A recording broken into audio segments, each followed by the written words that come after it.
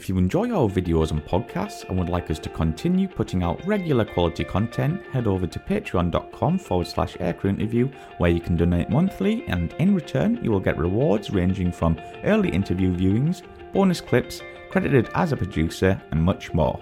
Thank you and enjoy.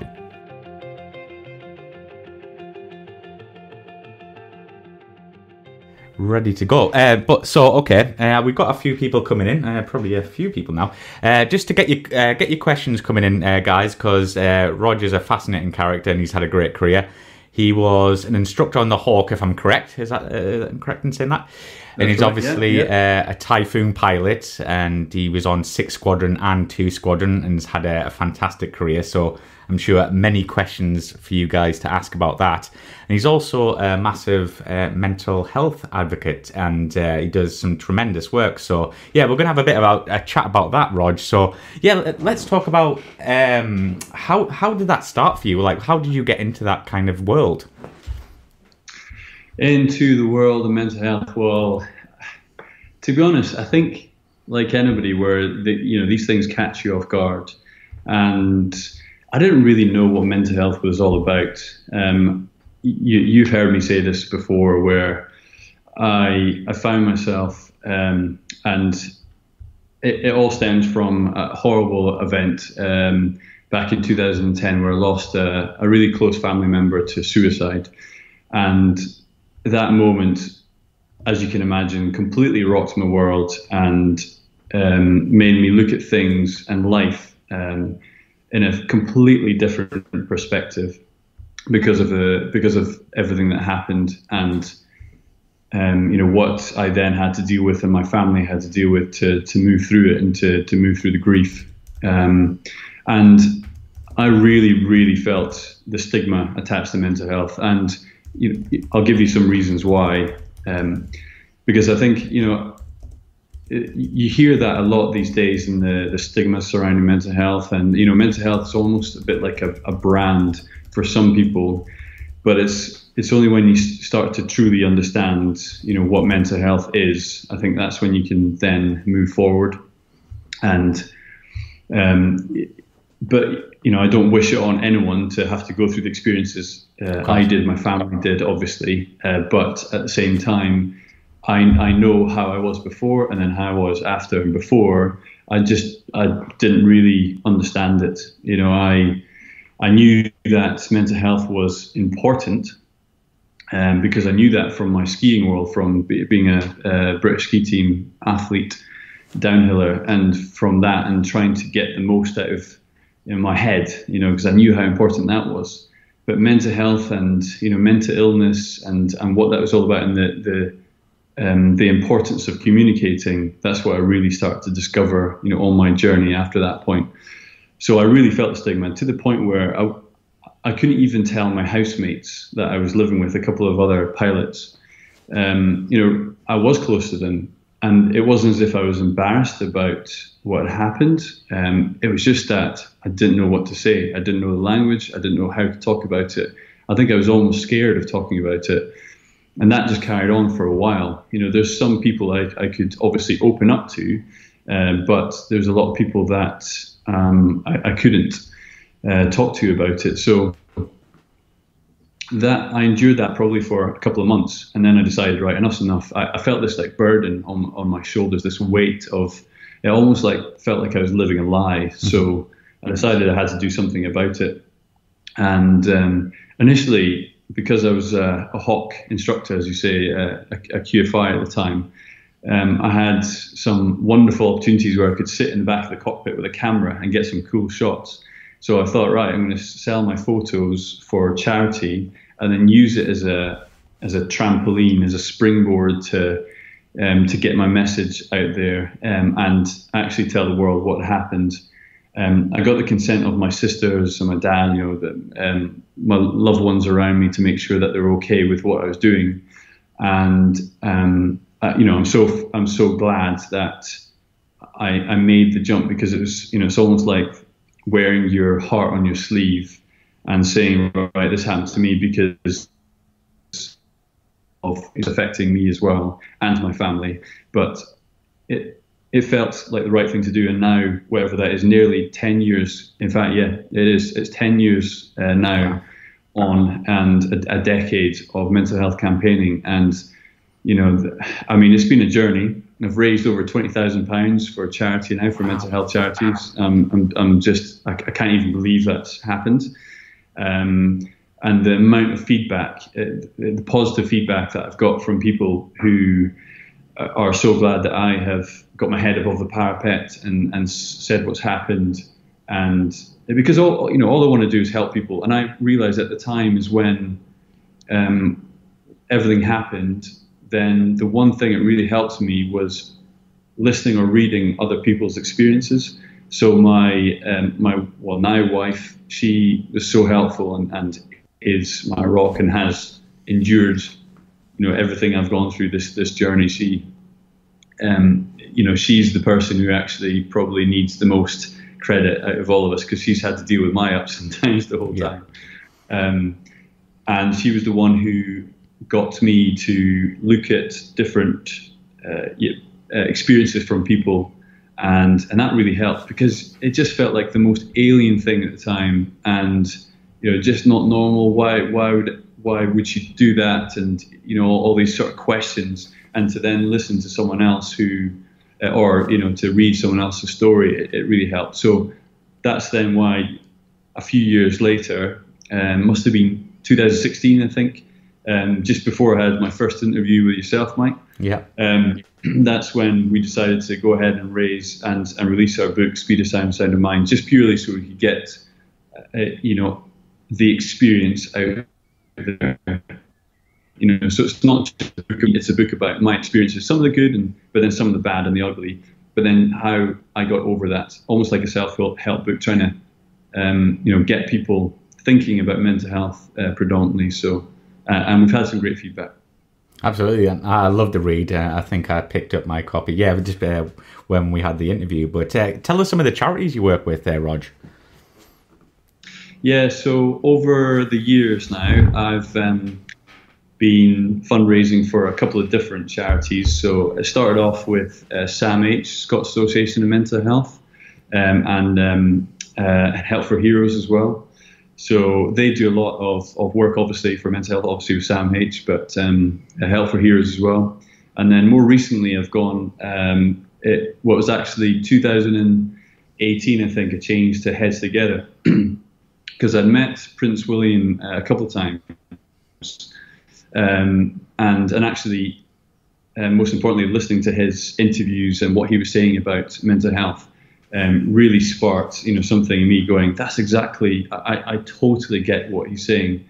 And I think with some connections to his mum and, what's happened and how it's affected his mental health, I think, there's some similarities there. And I find myself being drawn to his work. And because I met him a couple of times, found that he was a totally down-to-earth guy, and I'm a big fan. And so I thought, this is perfect.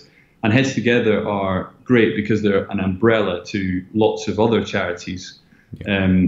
So, when I say for people, if they need help or support, then actually, if you go to the Heads Together page on the net and then simply click on Get Support, and then you'll see they've got all sorts of different charity partners, and Shout, which is a text service, if you need immediate support. Yeah.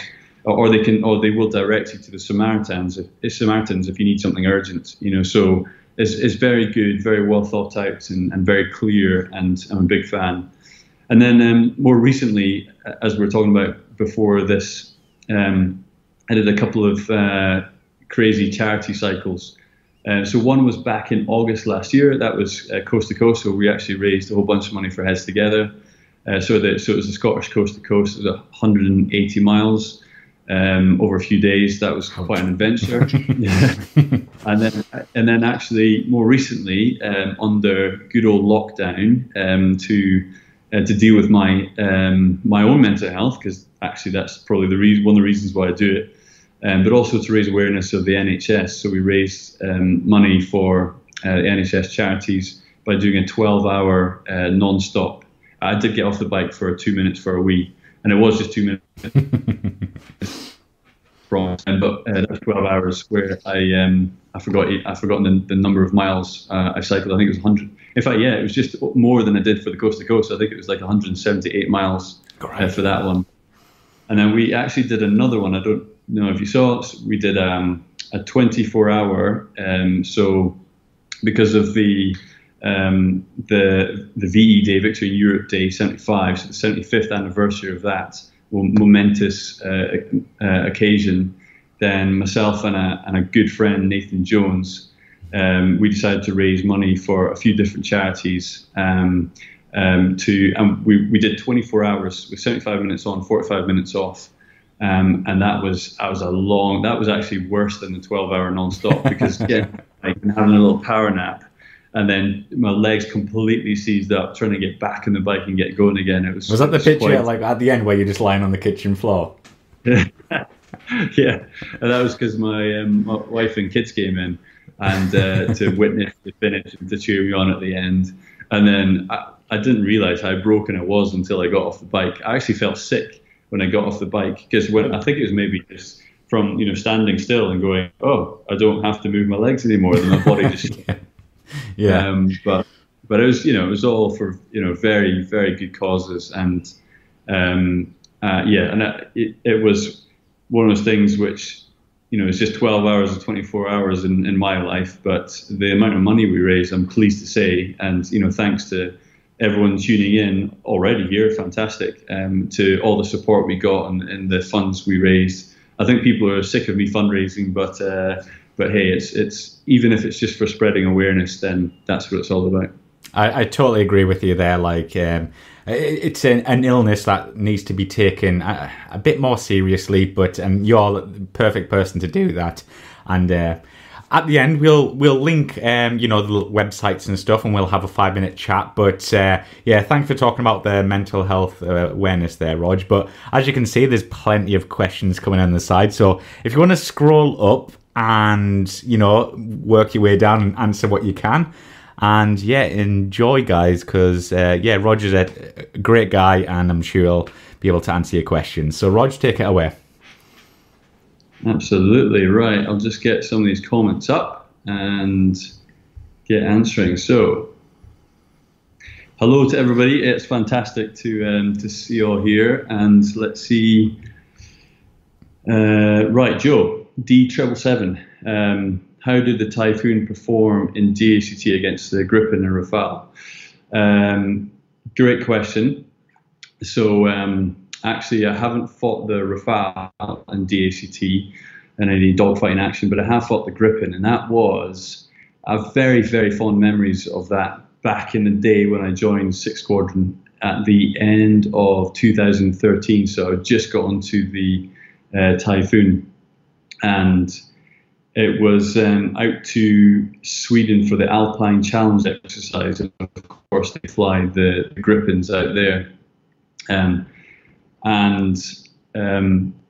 With that, I remember because I think, in fact, that was my first ever DACT, first ever bit of dogfighting, and it was against a dissimilar type, and one experience. So usually what happens is you get maybe a wingman like myself at the time, and then a 4-ship leader or an ACL air combat leader, and you will be paired against, in my case, it would be me against the ACL air combat leader, so the more experienced guy, and then my leader at that point against the less experienced guy. So you get quite a mismatch of experience. But for my case, of course, fighting the Gripen, then we are much more overpowered in the Typhoon, so should have a much better chance. And although I definitely made a couple of mistakes, I remember that during one of the particular fights. It was just amazing, the SEP and the specific excess power on the Typhoon, and the ability to just keep on rating around that corner. So even if you got yourself in a pickle, then you were easily able to capitalize and to win anything back that you'd lost. So both against the Gripen, really the Typhoon will absolutely outperform the Gripen. And the Rafale, I mean, it's one thing with the Rafale is an excellent aircraft, and I know from from previous experiences from other pilots fighting the Rafale, and have done very well. However, I've not fought against it myself. So moving on, here we go. What's the point of flying through the Mach loop? You know what, the Mach loop is critical, because if you can imagine, especially in this day and age, aircraft handling is made quite simple by fly-by-wire. You know, for example, the Typhoon, you don't really get much feedback. It is very much relying on what the green squiggly writing is telling you, and the aircraft won't let you, go outside of certain envelopes. So when you then go down into low level, it makes flying a lot harder, because you've got to stay so aware of the environment around you. So not just other aircraft, in a way you can't rely on the radar because of ground clutter, so affecting, especially on the Typhoon. So therefore, you've just got to use your eyes. And the Mach loop is, in a way, very safe because, as you probably know, a one-way system, so that you don't actually fly into anyone. Although I have had an air prox, I'll tell you about that in a second, but which was coming out of the Mach loop. But the point of flying through the Mach loop is low-level skills and the ability to know that you're going through a one-way system. So you shouldn't have to worry about any aircraft going the other way, especially when it's so popular to fly around there.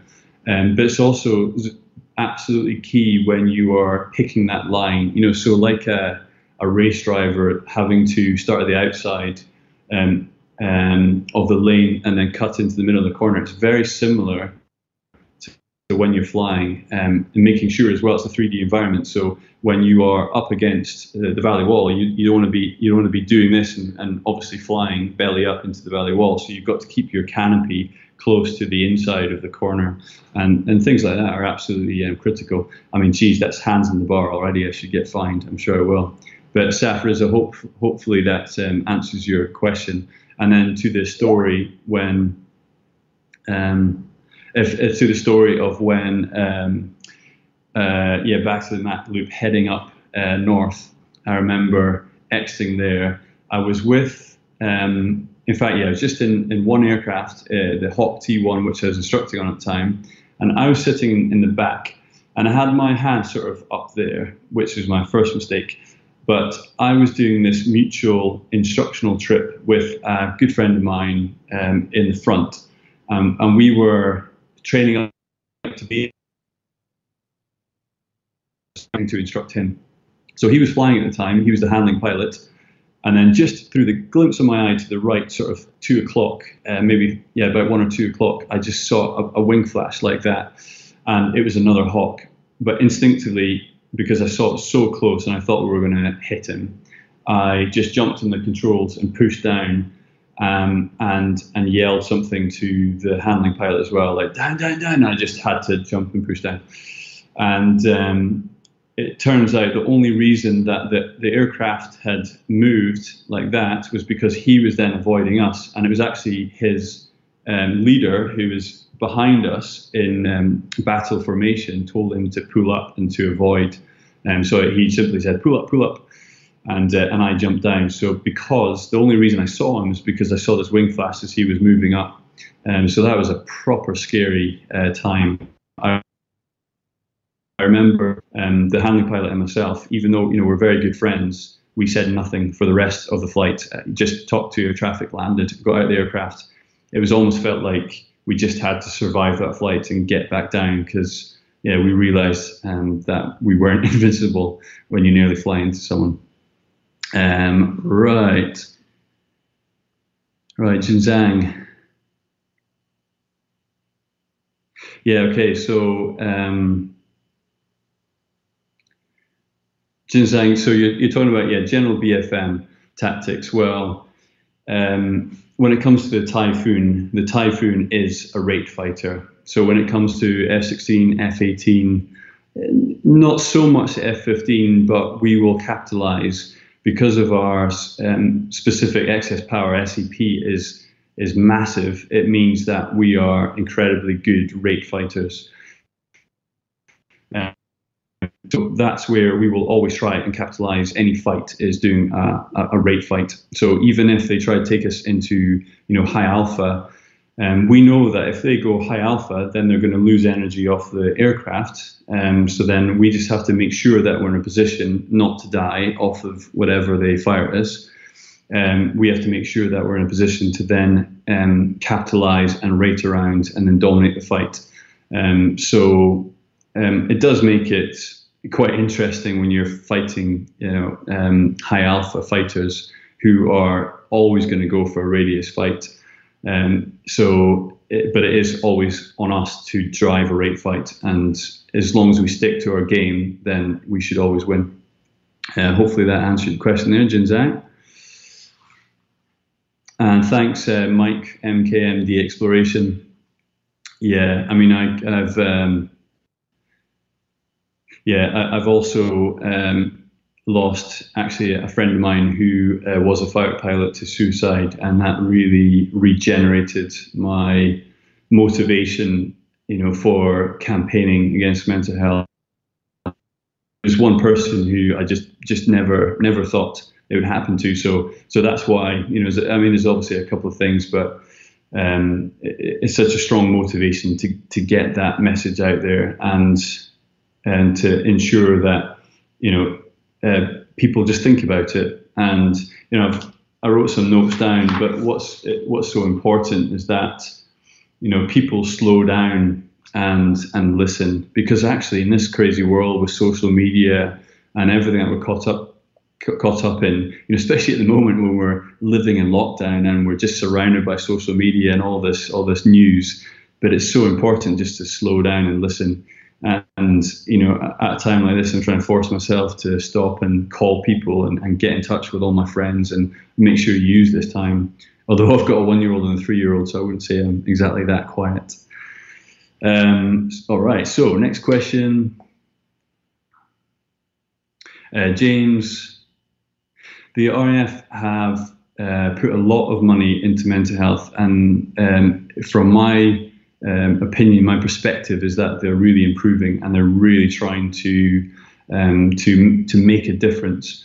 Now, I think also, it always depends on your own individual confidence to speak up about it.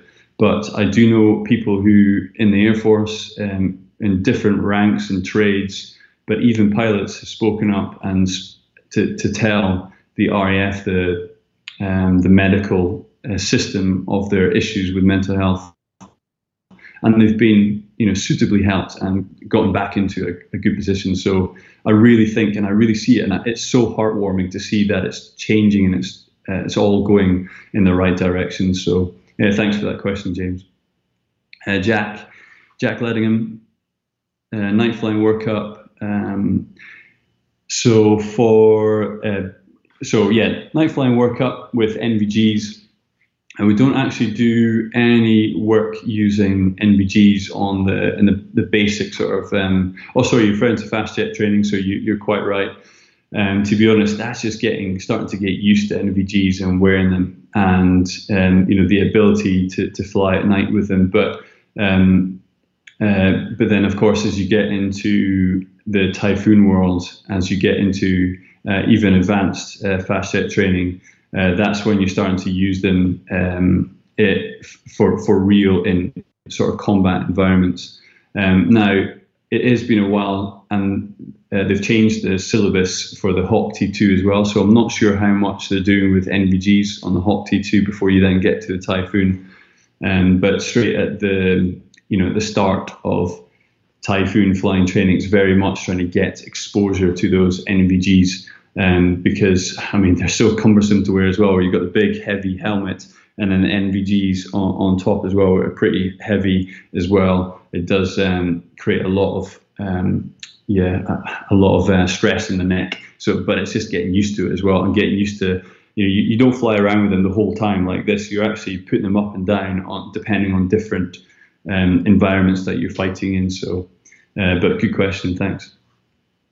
Right, I'm just going to scroll down. Here we go. Thanks everybody for the questions. Keep them coming in. I will do my best to give the answers. If there is something that I miss or you want a better answer, please do just fire back with another question. Yeah, cool. Good answer. Good question, Jinzang. So, intercepting the foxhounds and fullbacks. Well, that was something I'll never forget, I tell you. So, that was on Operation Azatize, and we were based in just near Tallinn, and we were doing some air policing up there, and some intelligence came in, so they decided to launch us to intercept what they thought was going to be initially just a curl. So it was an AN-26 curl that was. I'm just making sure. Yeah, that's right. It was an AN-26 curl that was that we got launched against. So very quickly we got out there and intercepted the AN-26 curl, and then we got follow-on intelligence that there were 4 foxhounds that were coming, and I remember that very clearly. So I mean, that must have been after probably 25 minutes. I remember we were on the wing of the AN-26 curl in like 6 minutes or something. So it was such a great team effort to get us up and airborne and intercepting the curl, and then next intelligence right onto the 4 foxhounds, and as we had them on our radar, and of course I'm sure you know from the radar we get data which will tell us what speed they're traveling. So from that, you're going to want to set your intercept speed maybe a touch more than theirs, so that will cater for you going around the corner, so that you don't get left behind. And so you make sure you do a very accurate stern intercept to get you in a good position behind them. And I remember just starting the corner, and I was like, I'm sure this I set up this geometry just right, and it just doesn't seem to be working. And it's because they very quickly accelerated up to just underneath the max. So then we had to chase them down. So the foxhounds are, very quick aircraft, and that was really interesting. So we intercepted them, came across beside them, and strangely with the AN-26 curl, those guys were waving, and they were, seemed to be really friendly, but the guys flying the foxhounds, no, they just looked straight ahead. There was no waving to us at all. So we thought, right, that's cool.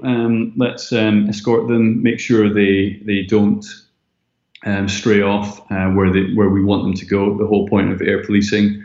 And then we hauled off, and we got told that there was follow-on intelligence of potential. Well, to be honest, because we're airborne at the time. We had intelligence, let's just say, and we were just going into a cap to endure, because looking at the range where we eventually found them on our radar, looking at the range of where they were, and looking at how much fuel we had before we had to divert, it was going to be close. But obviously everyone always wants to intercept, something as cool as fullbacks. To see them in the flesh was incredible. So luckily, we managed to have the fuel. We did a stern intercept, came in behind them, and we came up across beside them, waving, taking photos for intelligence purposes, doing all the standard procedures. And like I said, they just looked straight forward. They didn't even look at us at all. And they were all flying around down to Kaliningrad. But at that point as well, we actually had to bingo off of the fullbacks and cruise down all the way to the base Samori. So it was an incredible day in the office, intercepting 9 aircraft in a oneer. Cool. Jack Leddington, thank you very much. I'm glad you like the book. We've actually just had a whole new bunch produced, or a batch printed, 750 copies. And we've already sold about 100 of those, so it's going really great. And we've raised over £20,000 for charity. So thank you very much, and I'm glad you liked it. All right, I'm just reading through the questions, everything. And Jude, I'm so pleased that you now know who you can be honest with, and that you find that it's so important to open up to others. And obviously, like me, I open up quite publicly, and I'm very open, honest with my story. But that doesn't mean everyone has to be like that. Obviously, I'm just one of those people. I decided to take that leap and do it, and I was comfortable with it. But I think what you're alluding to is just knowing who is important for you to open up with. Just to know that you can have someone that will listen to you, not be judgmental, and give you that space to speak. So I totally agree with you. Thank you. Karen Shortland. Oh yeah, I mean, okay. So having flown the Hawk and the Typhoon, start there. I mean, the Typhoon has been my absolute dream since I was a kid. So ever since I really knew what it was about, I remember flying a simulator, some sort of arcade game when I was younger. I think it was EF 2000 or EJ 2000, but that would be the engine. So I think it was EF 2000. And I just got absolutely, addicted, so focused on flying that thing. But then the difference between the Hawk and the Typhoon, so I absolutely loved flying the Hawk T1. It is such a raw aircraft. You really do feel everything. With the Typhoon, it's just there's so many computers involved that actually a lot of that can be taken out, a lot of that feeling. There's two completely different aircraft. I always say it's like having or driving an Audi R8 compared to driving a kit car. The feeling of what you're getting back from the car or the aircraft. It's incredible. But yeah, there's plenty of other fast jets. I mean, I'm a total aviation geek, always have been, and there's so many different aircraft that I would love to fly. The first one probably, right from the early stages of my career, was the Harrier. I would have loved to fly that. I think, if anyone says that they wouldn't have, then there's something wrong with them, because what an aircraft. I mean, it would bite you from what I've heard, from friends of mine in the Air Force who've flown them. But that is one I would have loved to fly. And then, of course, I think of recent times, the F-35. I just hear stories about, what it can do, and the simulator. And, I've seen it up close out in Operation Shader when I was out there for the last time. They were operating out there as well. And what a stunning aircraft. I mean, some would say it's a fat kid in magic pants, but it depends how you see it. But to see it up close, what an incredible machine. So yeah, absolutely. Because I'm just a flying geek, I would love to fly anything and everything, to be honest. And I mean, that takes me down to the Spitfire. So if there's any takers out there, I would love to fly the Spitfire or the Hurricane, obviously. Thanks, Karen. Jared Goy. Reduced capability at high altitudes. To be honest, I wouldn't say so, no, because of the delta wing. The whole point of the delta wing is for that, supersonic environment and ability up at high level as well. So actually, at high altitude, I think it performs incredibly well because, once again, of the specific excess power. So to be honest, I think like all aircraft, they will reduce in capability as you get higher up because of the lower air density. So I don't know if there's any specific facts about that when you compare it against different aircraft type. I wouldn't know, or I'm not personally sure. But to be honest, if the question is, does it have reduced capability at high altitudes? Well, it does. But if you compare it against other fast jets, then I'm not sure if it does actually reduce at a higher rate. Hopefully that answers your question. But thanks, Jared. And Jinzhang, no, unfortunately not. I had some friends of mine who managed to fight the flanker. The Fulcrum I've come up against, but not in dogfighting. It was more of a DCA type of thing. So we did come up close, but we didn't actually get into any DACT.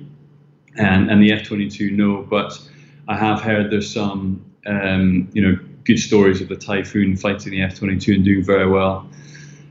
However, there's, as you know, pros and cons. Doesn't always come down to DACT, especially not in the war that we think, in the future would be fought. It's all about the sense. And yes, Jin, I have actually flown the Typhoon in the Mach Loop, and yeah. So the comment on low-level experience against the Hawk, I think just back to what I was saying before, the Typhoon has got a different feel to it. It's not as if it's got a completely lack of feel, but the Hawk definitely felt everything. Every bit of sort of tickle underneath the wing. But then at the same time, with the Typhoon, it's more because of the delta wing. You've got buffeting going on underneath the wing almost all the time. So that means that you're getting sort of bits and bobs of feedback. But it really just depends. So actually, I can say that the low-level experience, though, because of the suite of information that you're getting, compared to the Hawk that had no computers apart from a bolt-on, effectively a TomTom, that's what we had back then. With the Typhoon, with its moving map and everything, so you just felt comfortable. You had so much more SA. So then that, to be honest, gave you a lot more of a comfortable feeling flying at the level as well. And knowing also that in the Typhoon you had so much power that if you ever got caught in in a predicament where maybe the weather comes in and you need to do a low-level abort, then you can just get out of anything anywhere because of the amount of power that it has.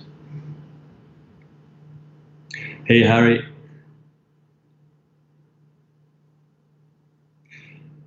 Hey, yeah, thanks. Thanks for your question about the application process and selection for the RAF.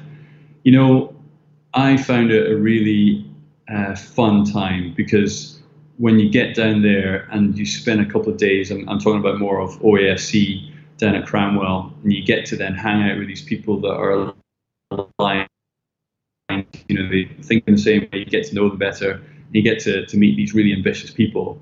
You find yourself going, I think that person's better than me, they're probably going to get picked before I do. But that, of course, is natural. And I do just remember thinking, well, I'm just going to try and enjoy this and have some fun and see where it gets me, and just try and project, an attitude which is going to show to them that I'll never give up. So I found it stressful, but I found it really enjoyable, and I met some really good people that I'm still in touch with today from that whole process, and getting through into officer training. And then, to be honest, it hasn't stopped. I mean, that's why I love the Air Force, the camaraderie, the people you meet, and the experiences you go through. That really is what it's all about. Hey, sorry, I'm just...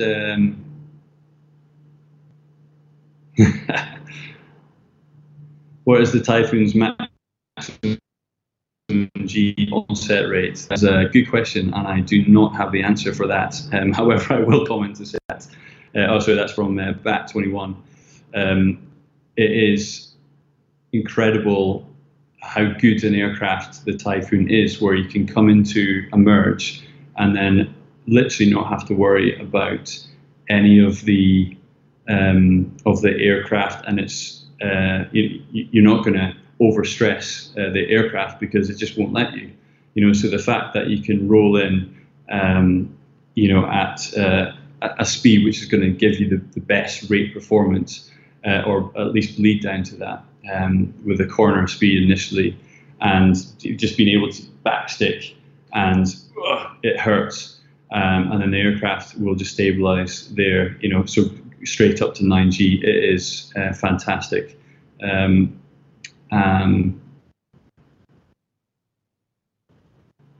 just flicking through all the questions. Thank you very much for all the questions, guys.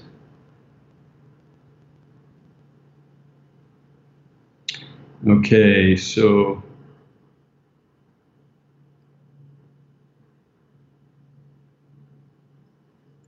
right, someone asked, I'll try and go through them as best I can in order. So, Jin, intercepting bears, Yeah, it is true that the counter-rotating props are really loud, which is quite strange, to be honest, when you're in your cockpit going, potentially 300-400 miles an hour, and then you can actually hear their props. So yeah, and I've one, favorite story, which is when we moved QRA from Quick Reaction Alert from Lookers up to Lossiemouth, and Sixborn moved up with it, and we were there to set up QRA up at Lossiemouth. So I actually was on the first scramble, which was against a couple of bears from RAF Lossiemouth. And because of that, the powers that be wanted to make sure that they got some good photos of us intercepting these Tu-95 bears. So as we came across, because let's just say it's little bit different to our SOP, but because there's two of us nice and close beside then the bear, they were all the guys in the bear were waving, and the guy in the tail gunner, or the guy in that position, had a big duffel coat on and a big zoom lens on his camera, so he was taking photos and waving, and I was waving back. And then on the top of one of the variants of the bear, I think this was the Juliet, there was like a little sort of perspex dome, and I just saw this guy sort of come up the top, give me a big smile, wave, and then he just got his iPad up, and I just saw this iPad, which I guess was recording, us two flying alongside. So yeah, that was some incredible memories. And then go on what would have been maybe 3 months later, I think, and we got scrambled at 3 a.m. Against a couple of blackjacks with an IL-78 Midas as well.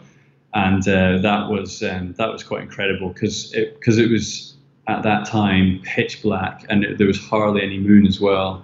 Then it meant looking through the NVGs and just seeing this blackjack at night. That was quite something. Something I'll never forget, that's for sure. Jack, yeah, low level in the Lake District. To be honest, the Typhoon, when it comes to low level, especially these days, we don't do so much.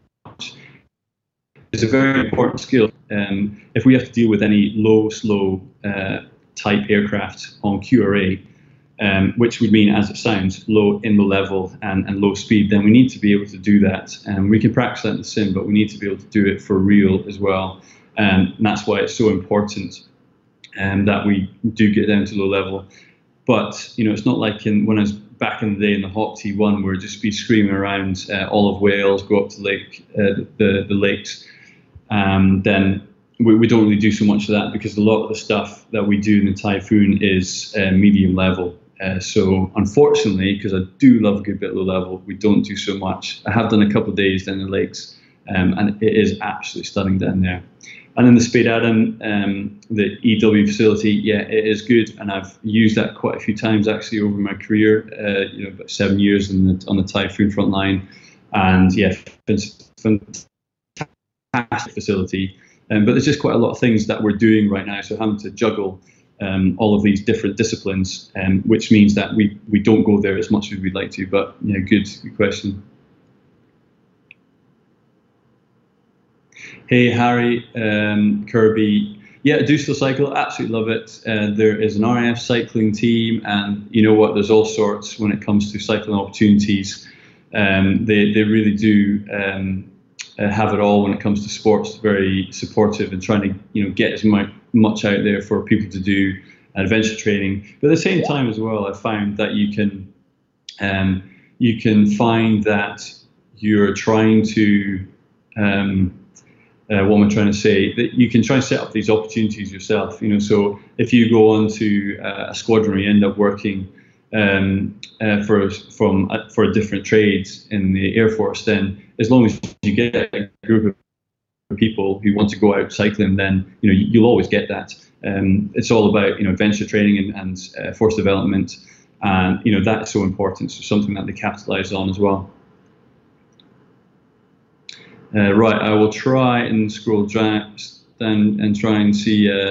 So Tony S, thanks for the question. Biggest thrill, flying Typhoon low level or downhill skiing? That is a really good question, because there are similarities, but then at the same time, it's completely different. So flying a Typhoon, it almost feels like an arcade. So when you're at low level, you feel the speed, if, like say the valley walls rushing by, but you're also so focused on what's next and the lines you're taking and on what's going on, if there's any aircraft monitoring the radar, all sorts of things that you're having to stay on top of. So actually, you almost become quite focused priorities of what you're doing. With downhill skiing, it's very raw because we would wear just a Lycra suit and just with a thin sort of long john roll neck underneath, and that was it. So it meant that every time you hit a gate going 100 miles an hour, which we would occasionally hit in the races, you would feel that it would hurt. And if you ever went down, you would know that you're not invincible and you're not in an arcade. And of course, you would never want to go down in a Typhoon. But I went down plenty of times downhill skiing. Most people did. But there are a lot of similarities. But it's just that that feeling of speed that changes. So in a Typhoon, actually, you don't often get that feeling of speed, even if you're going Mach 1.8. It's only if you're above a cloud layer or something that you'll get that ground rush. But with skiing, the fastest I got clocked was just over 100 miles per hour, and that was just what a rush. You're so focused on staying upright, but what a rush. But thanks, Tony. LZ, from a flying perspective, Typhoon's main strengths and weaknesses. It's a good question, and there's so many advances, and a lot of people refer to the Typhoon as a 4.5, a generation 4.5. Not like the 5th gen F-35, F-22, but at the same time, it really has come to fruition. So when I started on the Typhoon, it was touted as a multi-role fighter, and it was, but it really hadn't proven itself in that, and actually the systems were quite clunky when it comes to manipulating the weapon system. But then over the time, and since I've been in, now we're Paveway 4, Brimstone, Storm Shadow, and then obviously air-to-air stuff, Meteor, and of course AMRAAM and ASRAAM, and that suite, and to be able to quickly access any of those weapon systems and use them very easily. It really is incredible how far the Typhoon has come. The weaknesses is, to be honest, when it comes to comparing it, because actually it's very strong for what it is as, let's call it a 4.5 gen fighter. But weaknesses, there's a few things where it could improve on, and the RAF are very much looking into that. Things like having an E-scan radar rather than the Captor M-scan radar that it's got at the moment. But that is in the future, and I think that is going to be fantastic as well. One thing which is well known is flying at night. Currently, we have to wear an older helmet. So if the HMSS is the helmet of choice for the day, which is it's this thing that's specifically met. I think they cost about £65,000. Mind you, that's not even compared to F-35, which is hundreds of thousands, I think. But it's incredible what you get through this helmet and the SA that you have, because you can just look around and it'll give you the symbology. It's like a HUD that's always in your helmet visor, projected onto your helmet visor. So it really is fantastic. But we don't use that at night because of the NVGs. So that's going to be a good bit, looking forward, where we can get the night helmet. Like a night version of the HMSS with the NVGs incorporated. So that would be fantastic. That is definitely a weakness. What are recruiters looking for in the first interviews for RAF officers? I think attitude. Don't ever think that you have to get everything correct. I certainly didn't. I remember when I was going through the process and I had to say I don't know 100 times, because I just didn't. I really did try my best going into the interview. It wasn't as if I was unprepared, but at the same time, you've got to just show them that you are willing to learn and you've got great attitude and you want it badly. I think that is what is absolutely key, and especially in that first instance. But also to enjoy yourself. If you go in there rigid and scared and kind of worried about how you come across, then you can be like that as well, because you're not going to be yourself. I really hope that helps, and if you're going for it, then I hope that small piece of advice helps. Dieter, the T-Pod, so the LDP, what we've got, the Lightning laser detonator pod. So we have 3 screens in the cockpit, and we can move that from wherever we want. And actually, we often got into the habit of keeping it right in the middle, because as in bot screen, which is sort of just in front of the control column, it meant that you could see it and you're not always sort of leaning like this, especially when, I've done, like I said, 3 tours of Operation Shader.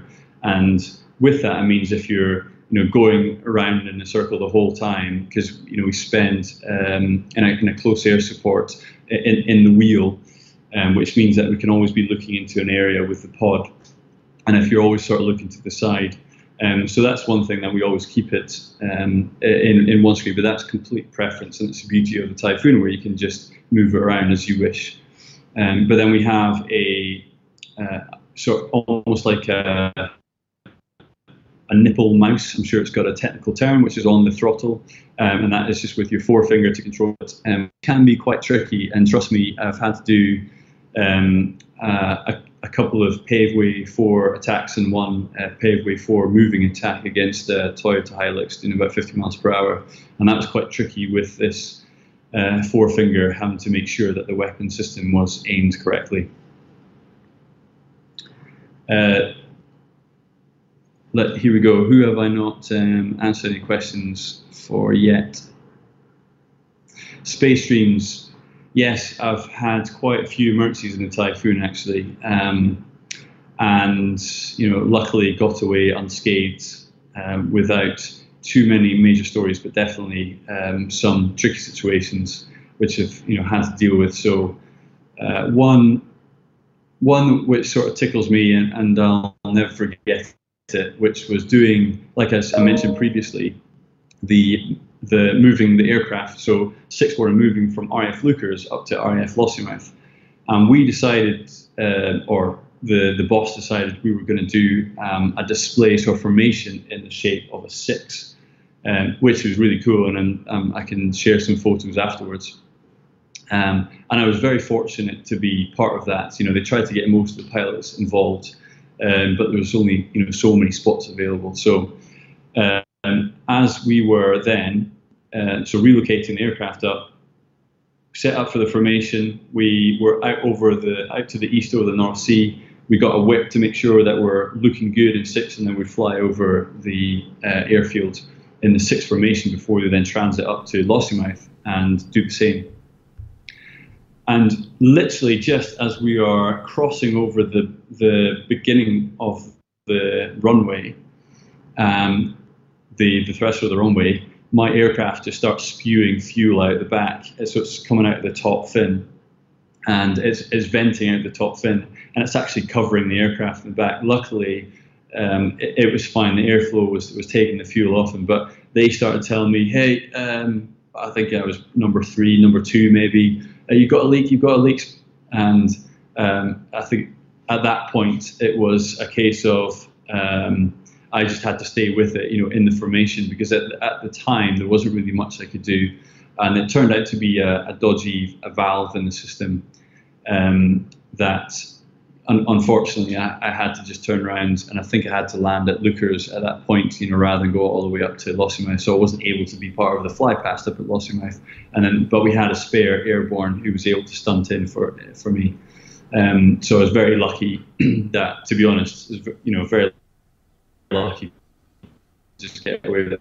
And had the same issue. I've had it 3 times in total.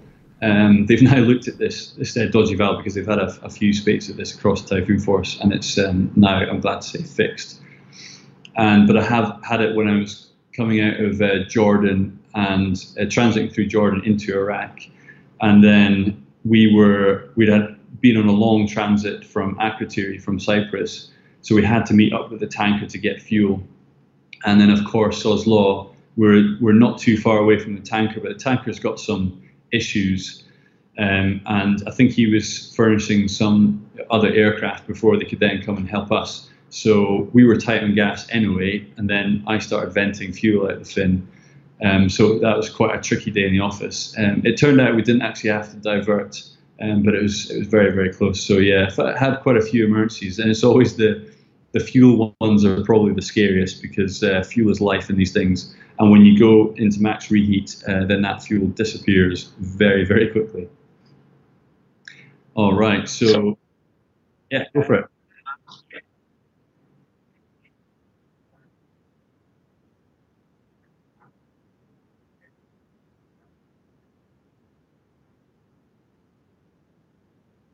Absolutely. Right. Have a look.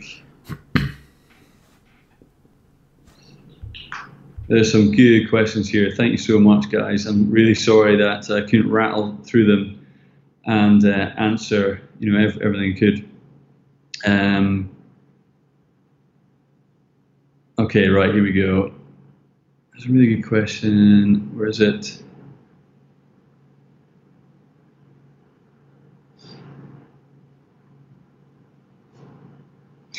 Yeah.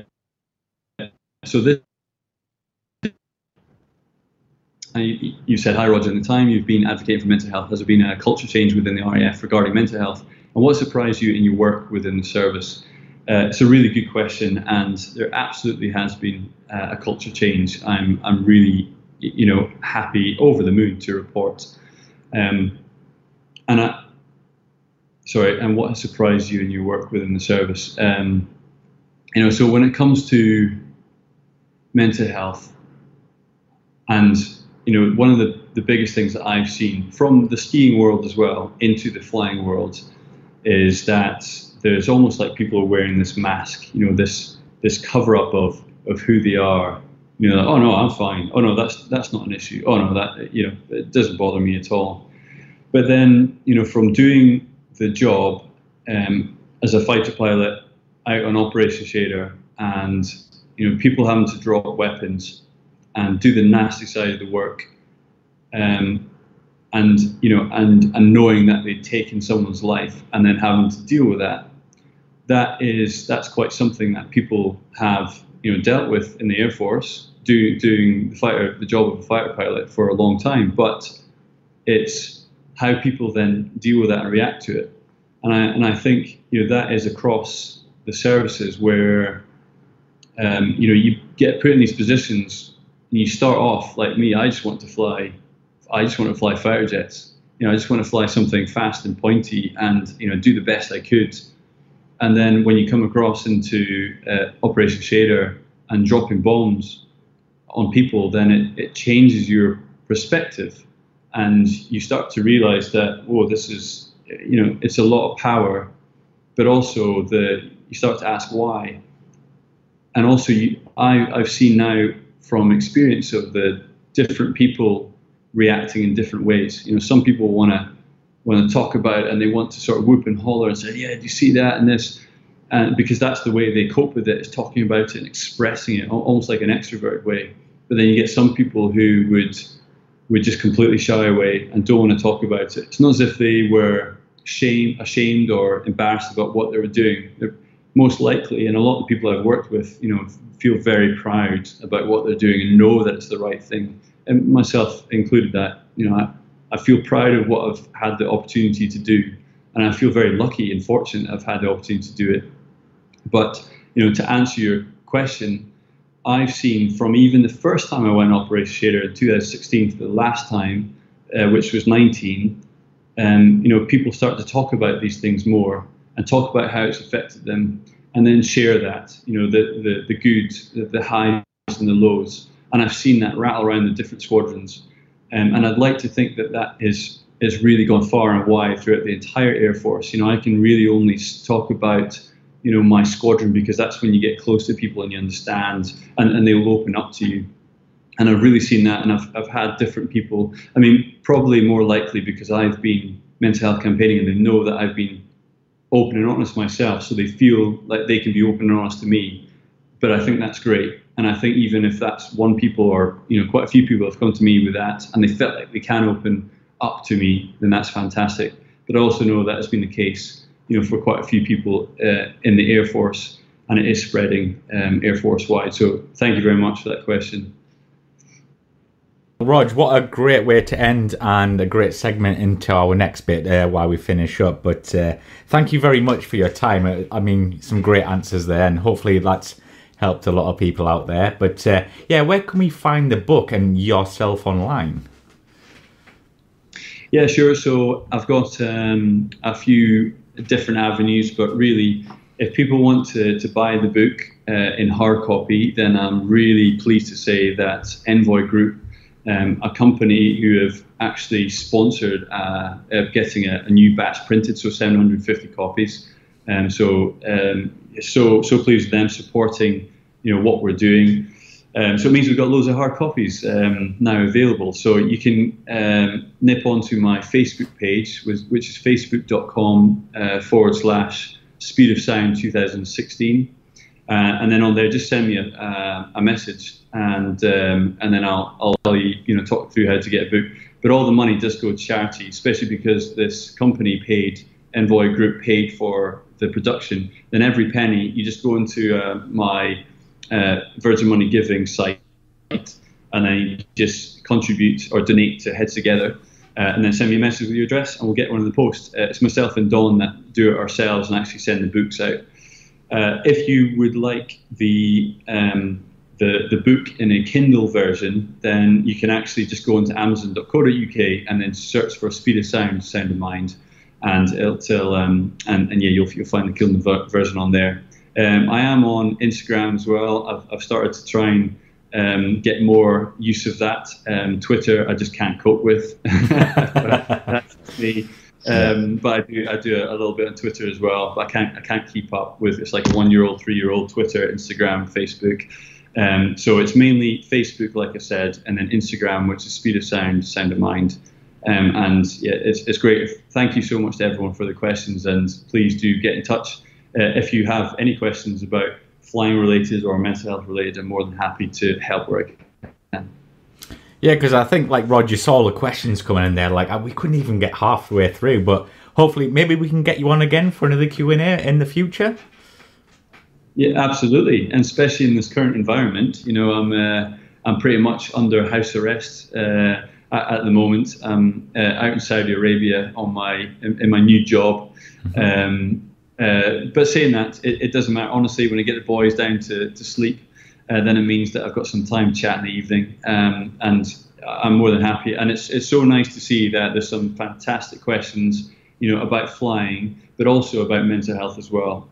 Because that, like I said to you before, right at the beginning, back in 2016, I really find that is so important. And that's the one reason I do this. Is because I know from these experiences that it's so important for people to talk up, and if I have the opportunity, and thank you, Mike, for giving me the opportunity, it's been my pleasure to be here. Oh, it's my pleasure. And I think coming from a person like you, high up in the RAF, you're a Typhoon pilot, it kind of like gives people, hope and stuff. If, they're not doing so well in their life or whatever, for reason, they can think anything's possible, and, help's out there. So I think you're a great advocate for mental health. So thank you for the whole community. No, well, thank you very much. And, that's exactly what, I'm trying to get the message across. I sit here, I've got 9 pins and a plate in my left leg, and then I've got 4 metal coils in my face, So leg from a skiing accident, and my face was from a mountain biking crash. And obviously how I feel about mental health and my backstory with that. But I do honestly feel like, I've had some pretty rubbish stuff happen to me, but at the same time, it's given me that, that ability to look at stuff and go, well, what can I do? I'm just going to try my best. And that comes with everything. I think, it comes with everything, like getting back on my leg. I had so many people tell me that I wouldn't be able to ski race again. I wouldn't be able to ski again. In fact, the surgeons told me I'd always walk with a limp. And then the team doctor said, yeah, you're not going to be able to ski again. But it's incredible what, you know, the mind does. I don't think it's me. I know it's not me being anything special. It's just having good people around me, a support network saying you can do it, keep on trying. And I think that's, you know, that's so important to have people who have gone through those experiences. I don't wish it on anybody. I don't want anyone to have metalwork in their body. Yeah. And then it's the same with, you know, everything that's happened with, you know, my mum, that it turns out, you know, it's something that it has battered and bruised me personally and the family, and it affects me in lots of different ways. But I want to be open and honest about that, and I know that I'm constantly dealing with that and trying to be a better person, and hopefully to share that with people to go, you know, like as you say, like being in the job I have and doing the things I've done. Some people put me on a pedestal, and I really don't like that, because we're just all human beings muddling through this world, trying our best. As long as you try your best. Yeah. But I think when bad things happen, if you talk about them, share them, then actually people will help. People will glean from, you know, my experiences, and they will get comfort from that, knowing that they can actually get through the other side. So yeah. Hopefully, that's my long answer of completely agreeing with you. Like I said right at the beginning, I just want to help people, and this is what I can do within my gift, you know, at the moment. Yeah. And and I think it's so important. But I'm just very grateful for what I have. You know, like I could say that there's definitely been a bit of luck along the way, but from having, you know, people around me. And meeting, you know, lots of great people, then that's what makes it all worthwhile, being able to share it. So thanks for giving me this opportunity to share it.